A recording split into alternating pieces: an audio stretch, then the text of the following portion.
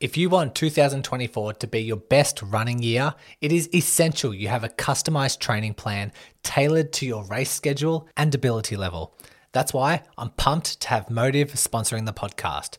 You can use the app for free, but if you want 2 months of premium access, you can use code SMARTER2. Sign up at mymotive.com. The link will be in the show notes. On this episode, the power of cross-training, vascularization, and the art of keeping strong. Welcome to the Run Smarter podcast, the podcast helping you overcome your current and future running injuries by educating and transforming you into a healthier, stronger, and smarter runner. My name is Brody Sharp. I am the guy to reach out to when you've finally decided enough is enough with your persistent running injuries. I'm a physiotherapist, the owner of the Breakthrough Running Clinic, and your podcast host. I'm excited to bring you today's lesson and to add to your ever-growing running knowledge. Let's work together to overcome your running injuries, getting you to that starting line and finishing strong. So let's take it away.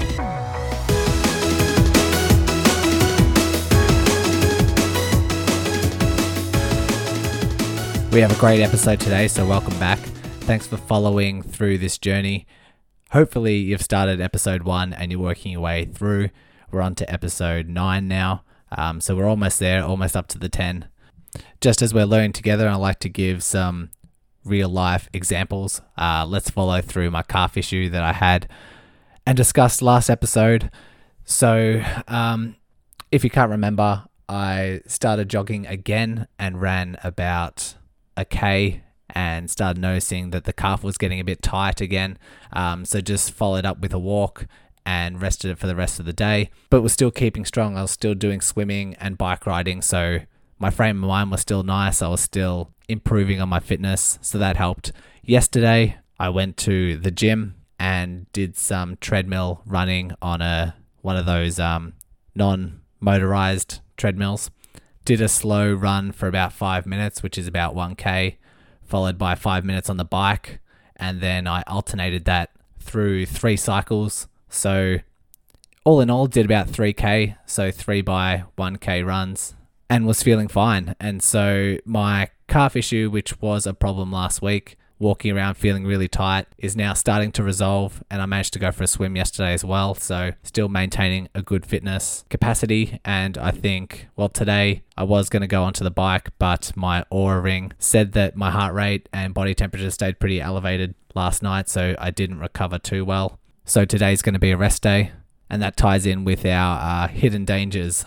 So learning my own lessons and practicing what I preach. And a couple of other real life examples. Just talking to my mate Dosh the other day. He is a very, very good runner. Around about I think it was 3:20, 3:30 marathon time. And he's been a gun. He's been in the past running 5 days a week and racking up a lot of kilometers. So he recently started having foot pain, which we're now suspecting is a stress fracture, and we're awaiting MRI results. But looking at his history, he's recently just had a kid and he doesn't seem too stressed, but it does change his quality of sleep slightly. And recently, away from work, just tried to squeeze in a lot of runs. So did a lot of consecutive day running, mixed in with the reduced or disturbed sleep.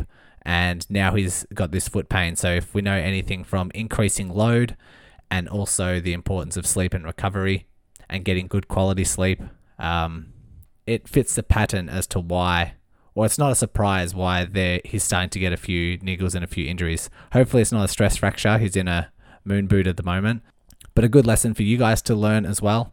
I had a client yesterday who came in with plantar fasciitis, and she was describing over the Christmas break, she went for a 5-day hike in boots that she was comfortable in, and she said she's had plantar fasciitis here and there, remaining at really low levels for about 4 months, but then went for this hike and it's flared up. If we know anything from load, this comes as no surprise. The hike was about 6 weeks ago, and then once it was irritated, she was following a certain timeline between now and then of her capacity now just reducing more and more. So her walking, especially barefoot walking, for an hour afterwards, like walking on a beach, barefoot on a beach, it would flare up her plantar fasciitis the next day. She ignored it and kept walking on it. Now, even in supportive shoes, walking for about an hour has become a bit of an irritated activity. Still ignoring it, she now, anytime she walks in bare feet or anytime she's standing still for more than 15 minutes, she starts getting that ache.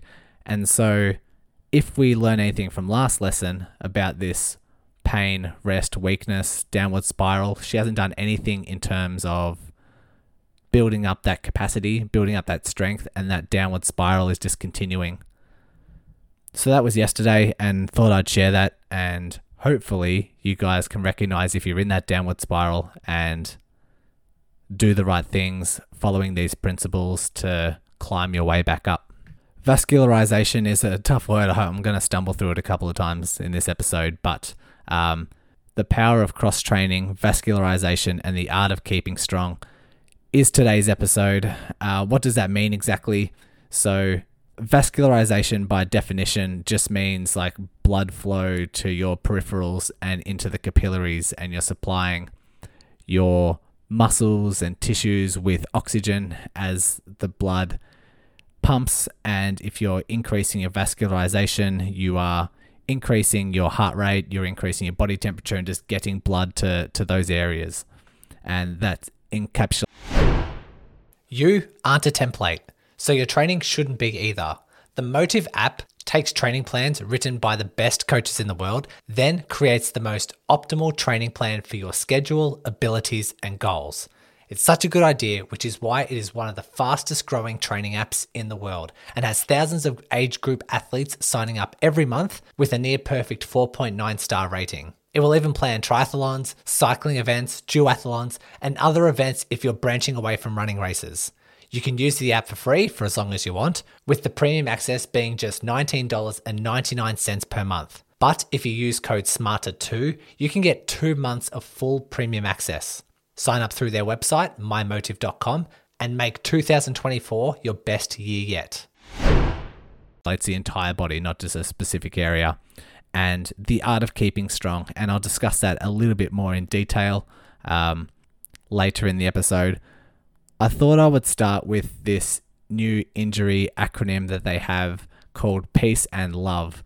And so PEACE stands for protection, elevation, avoiding anti-inflammation medication. The C is compression, and E is education. And that stands for that represents the very, very acute phase. If you've rolled an ankle for the next couple of days, they're the things you should be doing. But then in the PEACE and LOVE acronym, you have LOVE, which is kind of past that acute phase or transitioning out of that acute phase. The L is for load, so loading up that structure. O is for optimism, and we'll be discussing that a little bit more in next episode. The V is vascularization, and we'll be and the E is for exercise, and we'll be discussing those two elements in today's episode. So the evidence recognizes the importance of those two, the vascularization and the exercise, and I guess it applies to the load as well. But back to my calf story. When I had last week, when this calf was particularly irritated, I went for a run. Wasn't sore during, but then afterwards the calf started tightening up when I was at work and on my feet most of the day. And then it became quite obvious that while I was walking, every step it was like just gripping and very tight. And that continued the following day. But knowing these issues and knowing what I know now with injury recovery, I applied the vascularization principle and swam for 2 days and went on the bike for a few days and didn't stir up the calf because those exercises are relatively low for the calf, but still managed to keep the blood flow and the heart pumping and continued exercising. And when it comes to the exercise part, the E part of the acronym, it mainly represents mobility, strength, and proprioception. So next season 2 of this podcast, I'm going to be dedicating that whole season to strength and conditioning and looking at the science, the literature, the latest research and some practical tips around the strength and how strength training applies to running. Today, we'll just scratch the surface. We'll mainly discuss vascularization, but when it comes to strength training, we'll just have a little surface introduction. So how does this apply to Pete? Let me bring up the ebook and we can read through this chapter. If you remember last chapter, Pete's in the downward spiral, that dreaded downward spiral, and he needs to find his way out of it. So let's read through the chapter and see what's going on. Injury-prone Pete saw his physio in a puzzled state, and his physio educated him on principles 7 and 8. They went to work constructing another management plan. This time, instead of just training modifications like they did last time, the physio implemented some strengthening exercises. They worked together to find exercises such as squats and lunges that didn't provoke knee pain and was designed to strengthen the muscles around the knee. Pete's jaw almost hit the floor when the physio told him the interval training he had to start with 1 minute of jogging followed by 5 minutes of walking, but he was happy that he could start this exercise program tomorrow. And the physio told Pete that if he were to tolerate this well, then the mileage would increase quite quickly, so there was reassurance there. Strengthening exercises were done daily, and Pete, as always, would abide to every instruction. Okay, let's dive into the next part of the chapter where we have a bit more of a physio perspective. If we think about the three components of the spiral, pain, rest, and weakness, you can comprehend the power of strengthening and how proactive it can be because we are avoiding complete rest, we are restoring strength while avoiding pain. I call this the art of keeping strong because it requires a skill of choosing the appropriate exercises and the appropriate dosages. And dosages, I mean how heavy, how many reps, how many sets, and how often to do in a day or in a week. There is a fine line between productivity and irritability, which is made a lot easier with the guidance and the experience of a health professional. Apart from strengthening the structures around the injured site, it has been shown that vascularization of the entire body can be extremely helpful during the rehab process. Simply put, vascularization can be any type of aerobic exercise that doesn't provoke symptoms during or after exercise. Some examples include the elliptical trainer, swimming, and cycling. As an added benefit, providing another avenue for maintaining aerobic fitness is psychologically more appealing than complete rest. So that's the chapter, and I've illustrated why it's such an art, the art of keeping strong, because it can be very simple, it can be very complex, it's usually somewhere in between. Just giving squats and lunges that don't provoke pain can be very simplistic, just doing 3 sets of 10, 3 times a week. If you wanted a more tailored approach and get better quicker or get stronger faster, it then switches to become a bit more of an art, and how specific we make things and how it tailors for you and the exercises you can tolerate, and also the gym equipment that you have or that you have available at home. These are all things that a health professional can educate you through. I thought I'd give you a quick glimpse at the current consensus around strength training, resistance training, and how it applies to running. So there's a massive body of evidence that strength training reduces sports injuries by as much as 1/3, and in terms of overuse injuries, cuts it almost in half. So there's a massive study of 26,000 athletes that covers all sports that shows these benefits, but it doesn't apply specifically to running. Importantly, that whole study doesn't include any of the runners. It mainly just sticks to like team sports and athletic sports, but doesn't really apply to runners. There are smaller studies that have been done that look at running specifically, but have shown that there's no significant reduction in injury rate when it comes to strength training. But we need to take this with face value because they're only smaller studies, and there hasn't been a big, robust running specific study that shows that it reduces injury rate. There is, however, a ton of literature that shows how resistance training can improve running performance. And all the leading researchers out there that know all this evidence, they're all still strongly advising that strength training be included for all runners. They still regard this very highly and highly recommend it. Tom Goom is one of the gurus, and his quote is saying that there's good evidence strength training improves performance, but skimpy when it comes to injury prevention. And Kevin Maggs, who I'm in discussion with at the moment, we'll probably get him on as a guest in season 2, talks about, since it helps with performance, most runners should implement strength training anyway. If it reduces injuries, that is just icing on the cake, which I think is put really nicely. And if we think about the load management sort of principles we've been discussing in the previous lessons, if you have an injured tendon because we've exceeded that load capacity, if we were to implement some strength training so that that tendon, muscle, ligament can tolerate more loads, then that can't be a bad thing.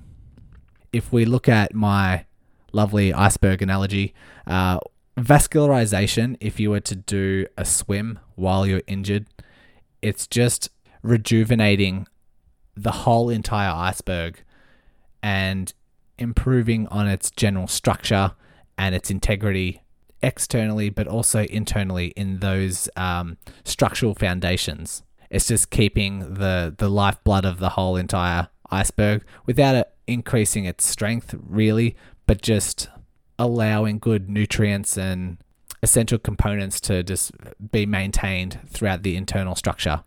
If we were to focus on strength, let's just say you're injured, a wave has hit a small section of that iceberg, which can equate to an overuse injury, and it's broken off a small piece of that iceberg, and the remaining attachment onto that iceberg has become quite fragile. This represents the injured site of the iceberg.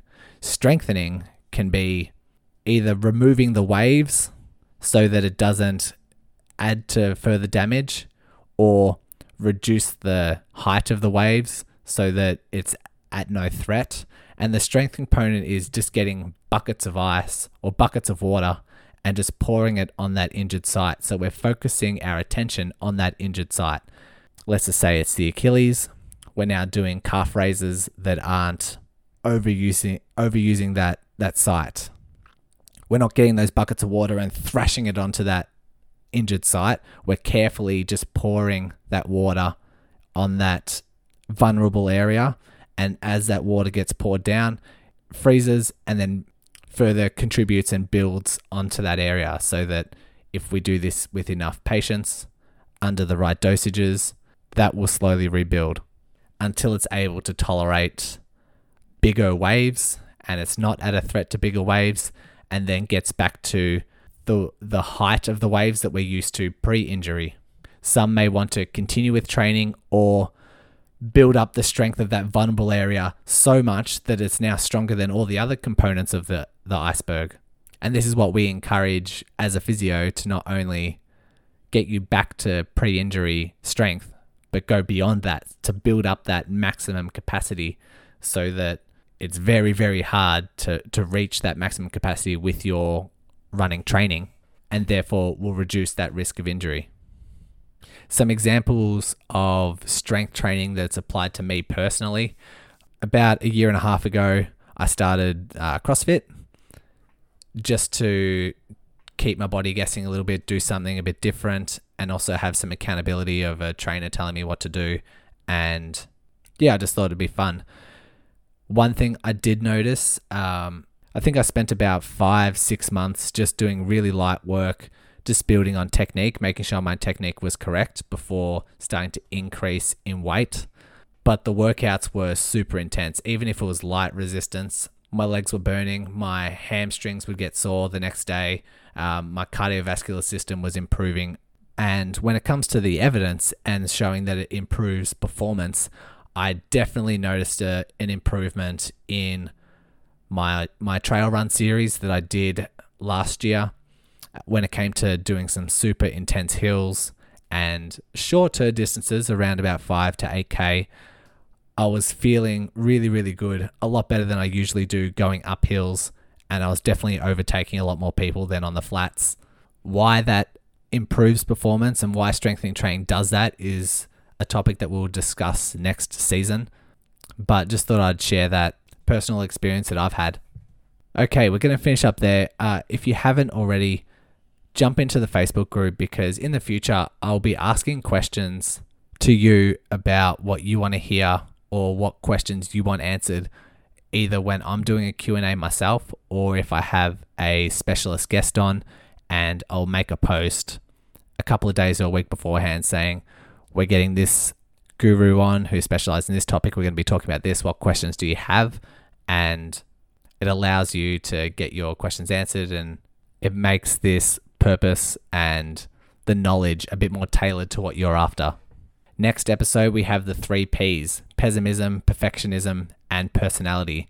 And so we're diving into the emotions and the psyche of the runner. So stay tuned and listen to that. Bye for now. Thanks once again for listening. To take full advantage of the knowledge you are building, you need to download the Run Smarter app. This contains all of my free access podcast episodes, written blogs, and ebooks, along with my paid video courses, all neatly housed into categories for you to easily navigate through and find content you're interested in. Also, be sure to check out the show notes for links to the podcast Facebook group and links to learn more about becoming a podcast patron, who contribute $5 per month to get Inner Circle VIP access, including an invitation into the exclusive Patreon Facebook group and a complete back catalogue of patron-only podcast episodes, which you can access within the app. Also on the app, you can even find a link that takes you to my online physio clinic, where I assess and treat runners from all over the world, so I can be on standby if you ever need one-on-one physiotherapy assistance.